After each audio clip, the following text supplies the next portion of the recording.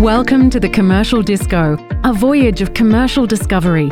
This episode is proudly brought to you by CSIRO, Australia's national science agency and innovation catalyst. Explore the commercialisation of great ideas across deep tech and science. Immerse yourself in conversations with the ambitious minds shaping Australia's unique innovation landscape. Discover their insights into what's needed to bring these remarkable ideas to life.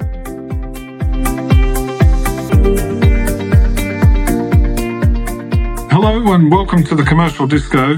I'm James Riley, Editorial Director at InnovationOz.com. Today I'm talking to Professor Andrew Dzurak, the Chief Executive and Founder at Diraq, a quantum computing company based at the University of New South Wales. Professor Dzurak is a Professor at the School of Engineering at UNSW and an ARC Laureate Fellow. Welcome. Thanks very much, James. Pleased to be with you. So I just stumbled over all of the various pieces of your portfolio of responsibilities. Maybe we can just talk through that. You're the CEO of a star quantum company. You're a teaching and research professor at the university, but you're also a research professor laureate through the Research Council. How do those things fit together? Yeah, so I was awarded a laureate fellowship from the Australian Research Council in late 2019. And what that means is that I actually don't teach. I focus purely on research for the period of that fellowship, which runs for another year and a half. Normally, however, I would be a teaching and research professor. However, we've negotiated an arrangement with the university whereby the university is actually one of the shareholders in our company. And so they effectively donate my time to manage the research programs of Diraq and also to be CEO of Diraq. So effectively, all of my time is dedicated to the company's programs, be it commercial or the research management of the company. Okay, and Diraq was founded when? Yeah, so we launched in May 2022. So we're coming up to about a year and a half into our journey. Okay, so give us the snapshot. Now, I know that University of New South Wales has longevity of experience in quantum, but very specifically in silicon-based quantum systems. Just talk us through what Diraq's doing and how it differs from other ventures. So it's useful to give a bit of history, and that is that the UNSW has been involved in quantum computing since the late 1990s. So I actually joined in 1994 and then helped to set up the Centre for Quantum Computing, which was founded in 2000 by the guy who recruited me, Professor Bob Clark. So that centre has now evolved into the Centre of Excellence for Quantum Computing and Communication Technology, now led by Professor Michelle Simmons, and it's been effectively in operation for 24 years. So very long history of work in quantum computing, and in particular, there's the focus at UNSW in quantum computing has been on silicon-based quantum computing. Now, originally, the motivation for that was one of the postdoctoral researchers in Bob Clark's team, who I worked alongside, a guy called Bruce Kane, invented the idea of using single phosphorus atoms in silicon as quantum bits. And it was actually that concept originally published in Nature in 1998, which kicked off the enthusiasm and the idea of doing silicon-based quantum computing as part of what has now become the National Centre for Quantum Computing. So, in fact, I worked on devices and experiments related to those single atom qubits for a long time. In fact, together with a colleague of mine now, Professor Andrea Morello, we demonstrated the first single atom qubits in 2012 and 2013. But around about that time, I was exploring an alternative approach to making silicon qubits. And rather than using atom scale technology, I worked out a way to modify standard transistors of the type that we have in all of our microprocessor chips, in our mobile phones, in our laptops, all of our computers, data centers. The technology is generally known as CMOS technology. It stands for complementary metal oxide semiconductor technology. And it describes the type of transistors that make up all of our modern integrated circuits and processor chips. And I showed how to modify, or myself and my team showed how to modify the basic transistor known as a MOSFET transistor and operate that as a quantum bit. So we patented that and we published the first results on that demonstration in 2014. And from 2014 over the following 7 or 8 years, built up a whole range of intellectual property and significant number of papers in Nature journals demonstrating this capability. And it was the capability there that then allowed me to raise the funding to set up Diraq. And Diraq is now focused purely on the development of this CMOS-based quantum processor approach, where we can use standard chip-making, chip foundries as they're called, to make processor chips, ultimately with millions of quantum bits integrated on a single chip and made using standard manufacturing. So this is a really big advantage of the technology that Diraq's focused on, and why we've been able to attract private investment and also a lot of interest from governments and so on. So just before we get into, and I'm very interested in this, into some of the specifics of the technology. So you're about a year old, or a bit more than a year old, as Diraq. So tell me about your investors. It sounds like the advantage that you have, it's significantly less expensive to use existing technology than to try and build a whole new industry, as it were, to produce the processors. So talk me through the money raising and where are we up to on the commercial side? Yeah, I will. I will make one comment about you say it can be a whole lot less expensive, but in the sense that we're not having to reinvent a new manufacturing process. But it is worth noting that we do need to utilize some of the most advanced manufacturing in the chip industry, and that is not necessarily a cheap process. So the big advantage that we have from a commercial perspective and a technology perspective is that we do not have to reinvent a manufacturing technology. It exists. And it allows us to make ultimately devices up into the millions, which is something that most of the other quantum bit technologies, quantum computing technologies, are struggling to do, really struggling to do. I just thought I'd correct that. Now, coming back to our investors, I'd been very interested in commercializing this technology for a very long time. In fact, I was involved in working with the university to file our patents as far as 20 years ago, and indeed in setting up an IP holding company called Q-Core back in 2003. So I'd been talking to investors for a very long time, but the opportunity to set up Diraq came through meeting investors in a company called Electus Capital. They're part of a broader group called ICM Limited. And Electus are a company that they've got investments all around the world, but they have particular investments in the UK, in Australia, in Singapore in particular. And for example, they were one of the early investors in Afterpay in Australia. They do quite a bit of investment in the fintech area and so on.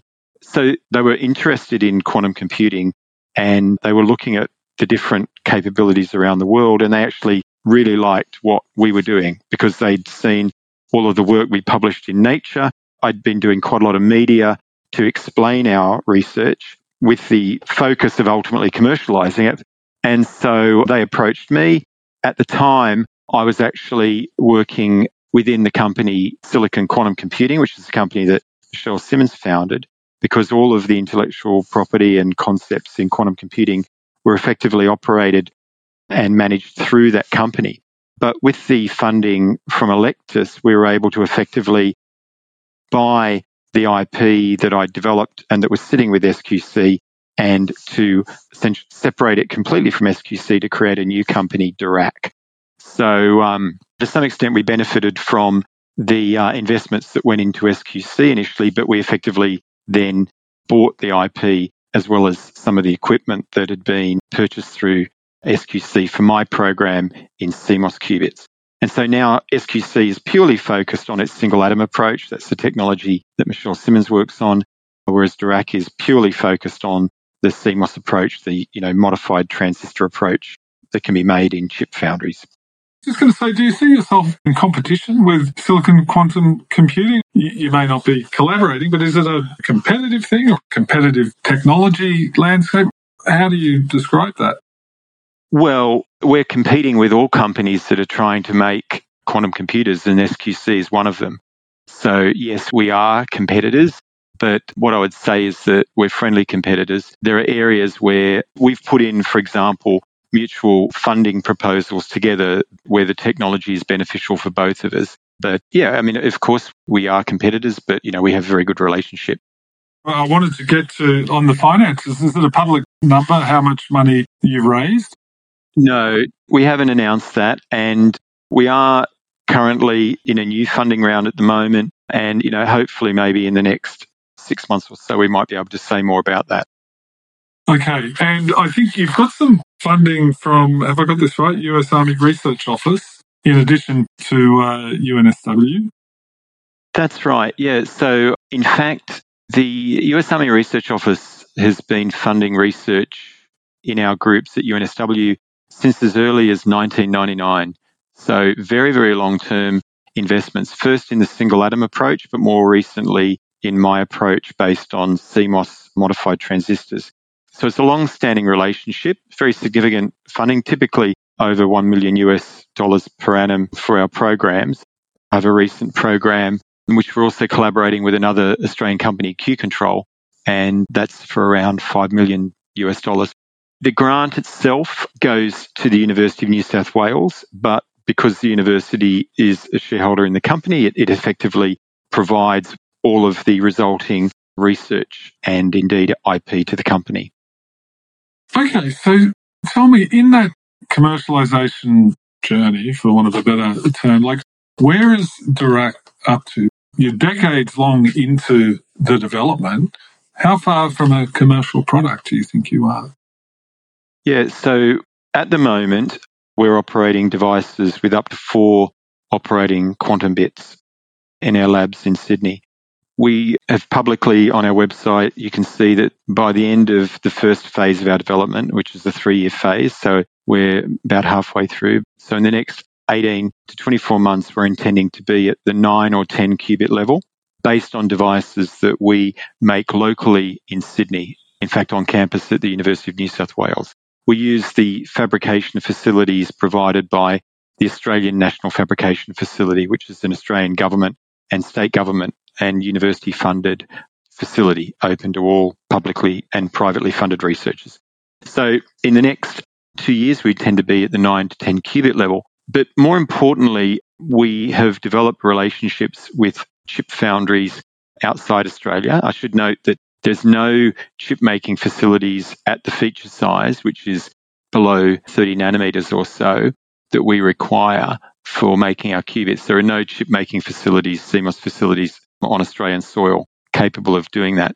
And so we have developed partnerships with foundries in the United States and in Europe in order to make qubit chips for us. And so within our first phase, we are intending, and we're well on track, to demonstrate qubits made in chip foundries at the 1 and 2 qubit level and demonstrate that they work well. In the technical jargon, it means that they operate with high fidelity, fidelities above 99% accuracy. So that's what's happening just in the next 18 months to 2 years. In the 3 years following that, we're intending on ramping up the number of qubits very, very significantly. Now, we're actually not publicly announcing the numbers that we're targeting, but I can say that it is in the thousands. I won't say exactly how many, but it will allow us within the next 5 years to be able to address problems of commercial relevance. And we certainly intend to be selling access to our quantum computing systems to customers during that period. So we're certainly intending on generating revenue through sale of access to our quantum computing systems within the next 5 years. Now, it's important to understand when you hear about quantum computing, you hear about a lot of very, very exciting applications, and they are very exciting applications. I mean, some of the most exciting are areas such as designing new molecules, in particular designing new pharmaceutical molecules that can be used for attacking pathogens, bacteria, and so on, that can be designed in a bespoke way. Currently, that can't be done with existing supercomputers, but all the evidence points to the fact that quantum computers will be able to do this, and that will be a major outcome for humanity once that becomes available. I've just named one specific example. There's a whole bunch of applications, for example, in fixation of nitrogen, potentially also removing carbon from the atmosphere, a whole load of ranges that can have an impact on climate change and climate effects. There's also significant applications in financial modelling and so on. But all of those applications are going to require what's called a fault-tolerant or an error-corrected quantum computer. You may have heard of this. And that will require many millions of qubits. And at Diraq, we're very firmly focused on getting to that many million qubit level faster than any of our competitors. And we believe that we'll be able to do that because we can leverage off the replication abilities that you have in standard integrated circuits. We know that we can go to millions of qubits using standard manufacturing, and we are looking to get to that level within a decade from now. But as I mentioned, we're looking at solving commercially relevant problems within the next 5 years, but within the next 10 years, we're looking to have fault-tolerant capabilities with our qubits. It's incredible, really. Let me just ask you, as an aside, how's it been for you, this CEO journey, jumping from PhD from Cambridge back to Australia into a very heavily research-oriented role, and now into what sounds very commercial, albeit in a technical area? Well, firstly, I enjoy it enormously. I enjoy the role of CEO of Diraq, and I love managing our team and identifying our commercial pathways and our commercial strategies. And it actually hasn't been as big a transition as you might think, because I've been very interested in ultimately commercializing silicon quantum computing, as I mentioned, for over 20 years. I was involved in setting up the first IP holding company at UNSW back in 2003. And another thing is that the funding that we received from the US government is very mission-oriented. It's very much milestone-driven. My research programs that I've led have always been very much directed at delivering particular milestones. It hasn't just been pure discovery research, which is, typical of many academics. And so as a result, it's quite a natural thing to set milestones and targets that we need for our commercial operations. Furthermore, I've led a significantly large group for quite a long time, for almost a decade. And so I'm quite used to managing large groups of researchers and assembling teams and structuring teams appropriately. I suppose that the financial side, learning about the ins and outs of venture capital and what VCs are looking for and so on, has been a learning curve for me over the past few years. But I've actually had amazing support from our foundation investor, Electus Capital, who are very experienced at building companies, and they've given me great guidance. And as you might have gathered, I like talking, I like communicating, and so I find it quite natural to speak to investors. Talk to me about some of the government supports. Obviously, the ARC and the institutional support you've had through the university, all of those things have built the company to the point that it's at now, I suppose, with that injection of capital. When we look at other supports that might be available, whether it's an R&D tax incentive or if it's the National Reconstruction Fund, these sort of support mechanisms, what looks interesting out there for a company like Diraq? Or are you trying to sort of keep outside of that government sphere and just get more directly through the venture capital side of financing? So we are certainly looking to tap both government funding as well as private funding. I'd make the point that the development of the classical computing industry was enormously subsidized by investments from governments, either from military agencies in the US or government support generally. And indeed, if you look at the development of computer industries all around the world, the classic being in Taiwan with TSMC, that was massively government subsidized. So I think that it's quite a natural thing for government support. And we see around the world at the moment that most developed countries are now making very, very big investments in quantum computing in the many billions of dollars. And I'm very pleased to see that Australia is now moving into that direction as well. Let me say a few more words about the government investments and where we've benefited and where we're looking to take opportunities or where we already have. So firstly, I just really do want to highlight the importance of an organisation like the Australian Research Council. The ARC really has been the feeder for so much funding that has allowed the research that has ultimately led to Diraq. As I mentioned, I'm an ARC Laureate Fellow.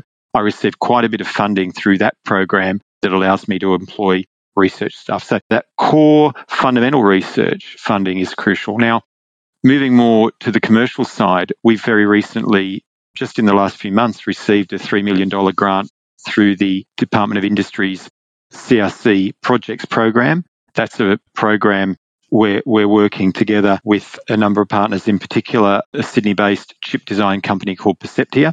And so that's been a very, very important project that's going to help us to move forward our development of classical electronics to control our qubit chips, which is a core part of our mission. We also are very fortunate to get a further $3 million funding from a separate program, a New South Wales state government program. This is a program called the Quantum Computing Commercialisation Fund that funded a couple of different companies. So Diraq obtained funding, and we're partnering in that, again with Perceptia, but also with Q-Control, which is a generalised quantum computing company also based here in Sydney, led by Mike Bearchuk. So we actually partner on both of those grants with Q-Control. And in fact, we also partner with Q-Control in our work from our US Army research grant. So those are important, both state government and federal government grants that we've benefited from. And we've also very much got our eye on the Commonwealth Government's new National Reconstruction Fund that's been established by the Department of Industry. And, Ed Husick's obviously been the person who's championed that. And I think it's a visionary investment by the Commonwealth Government to set that up. Of the $15 billion, $1 billion is dedicated to so-called critical technologies, of which quantum technologies have been identified as one. And we're certainly looking at that. It's still in the process of being set up and to get its investment team in place. But I think that could be a great opportunity for us to potentially look at investment from that as well. And of course, Australia's Chief Scientist, Kathy Foley, has been central to setting up the National Quantum Strategy. And there's a variety of different potential funding streams that are being looked at through that. We're hopeful of being able to access at the appropriate time. So my view is that we've been fortunate to get ongoing funding for a long time through more traditional academic sources like the Australian Research Council, but there are also the examples I've given already and future ones, such as the National Reconstruction Fund, that can be very important for companies like Diraq. Yeah, it'll be very interesting to watch. And obviously we'll be watching you guys because, I don't know, everyone's been sort of looking around nervously now because it does seem like there is this particularly fertile patch in Australia in quantum. But we've been here before, I think, with other technologies. Photovoltaics is held up as the famous one that ended up being the one that got away. So how hopeful are you, or do you think it's likely that Australia can build a domestic quantum industry rather than a domestic niche expertise that is then taken offshore by others? I think we are exceptionally well placed to build a very strong, major quantum industry in Australia. I mean, I'm convinced of it. And the reason for that is because we got in so early with our R&D. So, as I mentioned, Bob Clark set up the Centre for Quantum Computing, which was, headquartered at UNSW, but had partners originally at the University of Melbourne and University of Queensland. Now there are 7 partners, including Griffith University and others. So that was in 2000, right? This is 24 years ago, Australia set up a national centre for quantum computing. Now, so much talent has been generated by that continues to be in Australia, but has also gone around the world, right? So there's a massive quantum computing company in Silicon Valley called PsiQuantum, led by Jeremy O'Brien. Jeremy O'Brien did his PhD with Bob Clark and myself at UNSW in the late 1990s, right? Another kind of alumni of the centre is David Riley, another former PhD student of Bob Clark and myself. David now heads up Microsoft Quantum's effort in Sydney. We have some of the world's best minds in quantum algorithm development at UTS in Sydney. Also, great capabilities of people in Melbourne as well. I've already mentioned Q-Control. Mike Bearchuk, who's the CEO of Q-Control, Mike came out to do some PhD research while I was at Harvard. He came and visited UNSW and did work with Bob Clark and myself. I think it was back in 2005. So point I'm making is that Australia got in very early. In fact, I'm pretty certain that the Centre for Quantum Computing in Australia in 2000 was the world's first national centre. So we got in early, we built up a massive cohort of talent, and that talent continues to be generated. So at UNSW, we now have a Bachelor of Engineering program in quantum engineering that my colleague Andre Morello and others set up. So we're generating massive amount of talent, and the world looks to Australia to generate talent. So the trick, of course, is to convert that talent and expertise and IP into commercial ventures. And so I think that the Commonwealth Government and the New South Wales State Government are very cognizant of the opportunity. They're doing their best to make the right investments in difficult economic times. And I think provided those investments are sensibly and pragmatically made and at sufficient level to take the opportunity, together with the attraction of international venture capital, which we've already seen good examples of with Q Control, and indeed Diraq is in the process of doing that as well. I think we're exceptionally well positioned to be an absolute world leader in quantum technology. What about on the Silicon Foundry side? Does your work and the opportunities that you've just described, does this make a greater case for subsidising some kind of foundry operation in this country, or does it still not make sense? Okay, so my answer is yes and no. And it's not simple, so just bear with me. So firstly, our qubit technology requires feature sizes in the, let's say, the 10 to 30 nanometer range. That is high-end, so-called tier one chip foundry manufacture. And those chip foundries, to build them on a greenfield site, you're starting at around $20 billion US. Okay, so it's a very major investment. At the moment, really, the only places in the world that have that capability are the United States, Taiwan, and Korea, and some in Europe. China, for example, doesn't have the capability to do that level of advanced chip production. You may be aware that the US CHIPS Act is very much trying to ensure that the US enhances that capability. So I think it's obviously very expensive to go at the tier one level. However, although Diraq needs access to those chips, and we've got great relationships, fortunately Australia has strong relationships with countries like the United States through AUKUS, but also great relationships with Europe as well. We've got the ability to access chips from those foundries. There's actually a lot of quantum computing chips that are required that aren't at that extreme level. For example, a lot of the control electronics. So when you make a quantum computer, you don't just need the qubits, you also need a lot of electronics to control those qubits. And in fact, CMOS chips are the best way to do that in our view. And that can be done with chips that aren't quite at that tier one level. And those sort of foundries can be made more at the 1 billion level rather than the 20 billion level. And I think there is a place for that sort of a capability in Australia. And in fact, my personal view is that from a defence and strategic perspective, there is a strong argument for why Australia would benefit from having that level of chip foundry capability. And indeed, in New South Wales at the moment, the New South Wales government has funded an organisation called the Semiconductor Sector Service Bureau. And one of its aims, besides generally creating an ecosystem for chip designers and to provide them support and access to chip foundries overseas, they're also exploring what can be done in ultimately building up some foundry capability in Australia.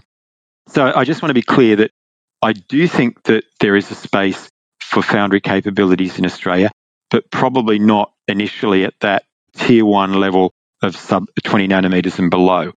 In the longer term, though, if we do set up, let's say, the 65 nanometer node or the 90 nanometer node, which can provide a lot of capabilities, not just to quantum technologies, but also to a whole range of high-tech and defense capabilities, once you have that capability, you can then start to look at going to the next stage. It then can make sense. One thing to bear in mind is that Australia is one of the safest, most stable countries in the world politically and economically.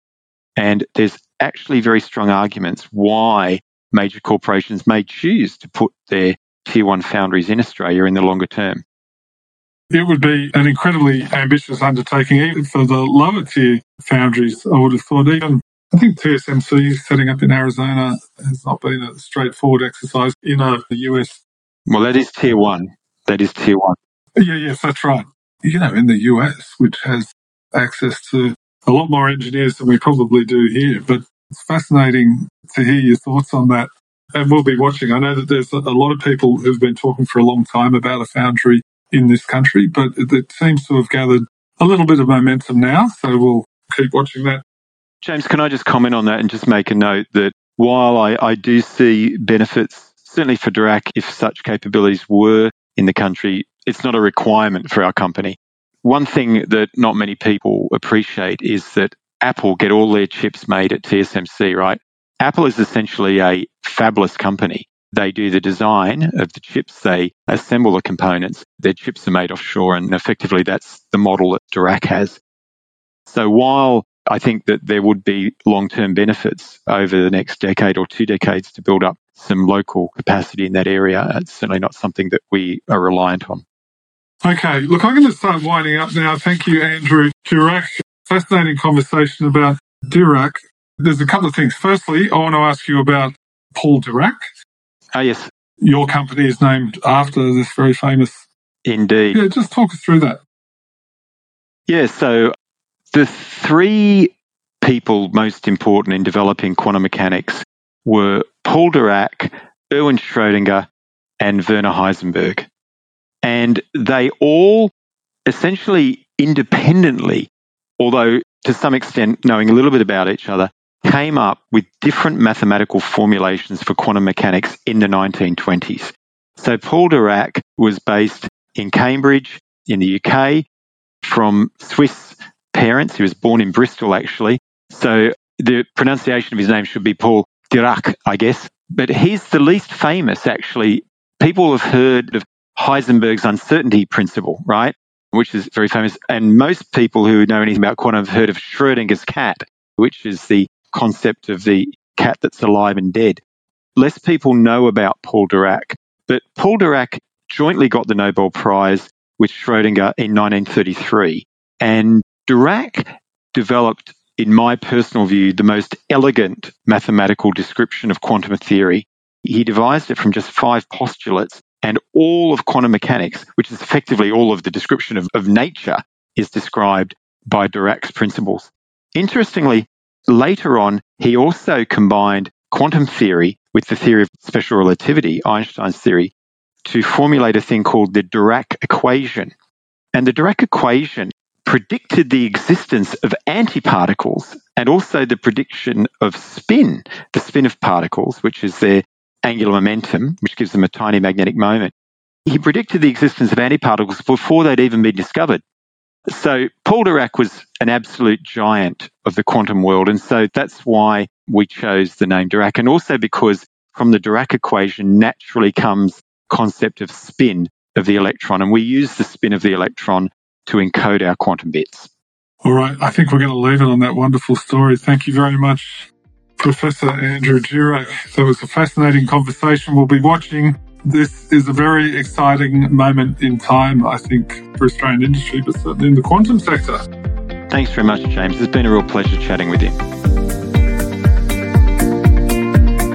Thanks for joining us on this episode of the Commercial Disco podcast, proudly brought to you by CSIRO. Don't forget to like, subscribe, and leave a review wherever you heard us. For the latest on tech, innovation, and public policy, visit innovationoz.com. And stay connected with us on social media to ask questions or suggest future guests. Until next time, this is the Commercial Disco wishing you an inspired week ahead.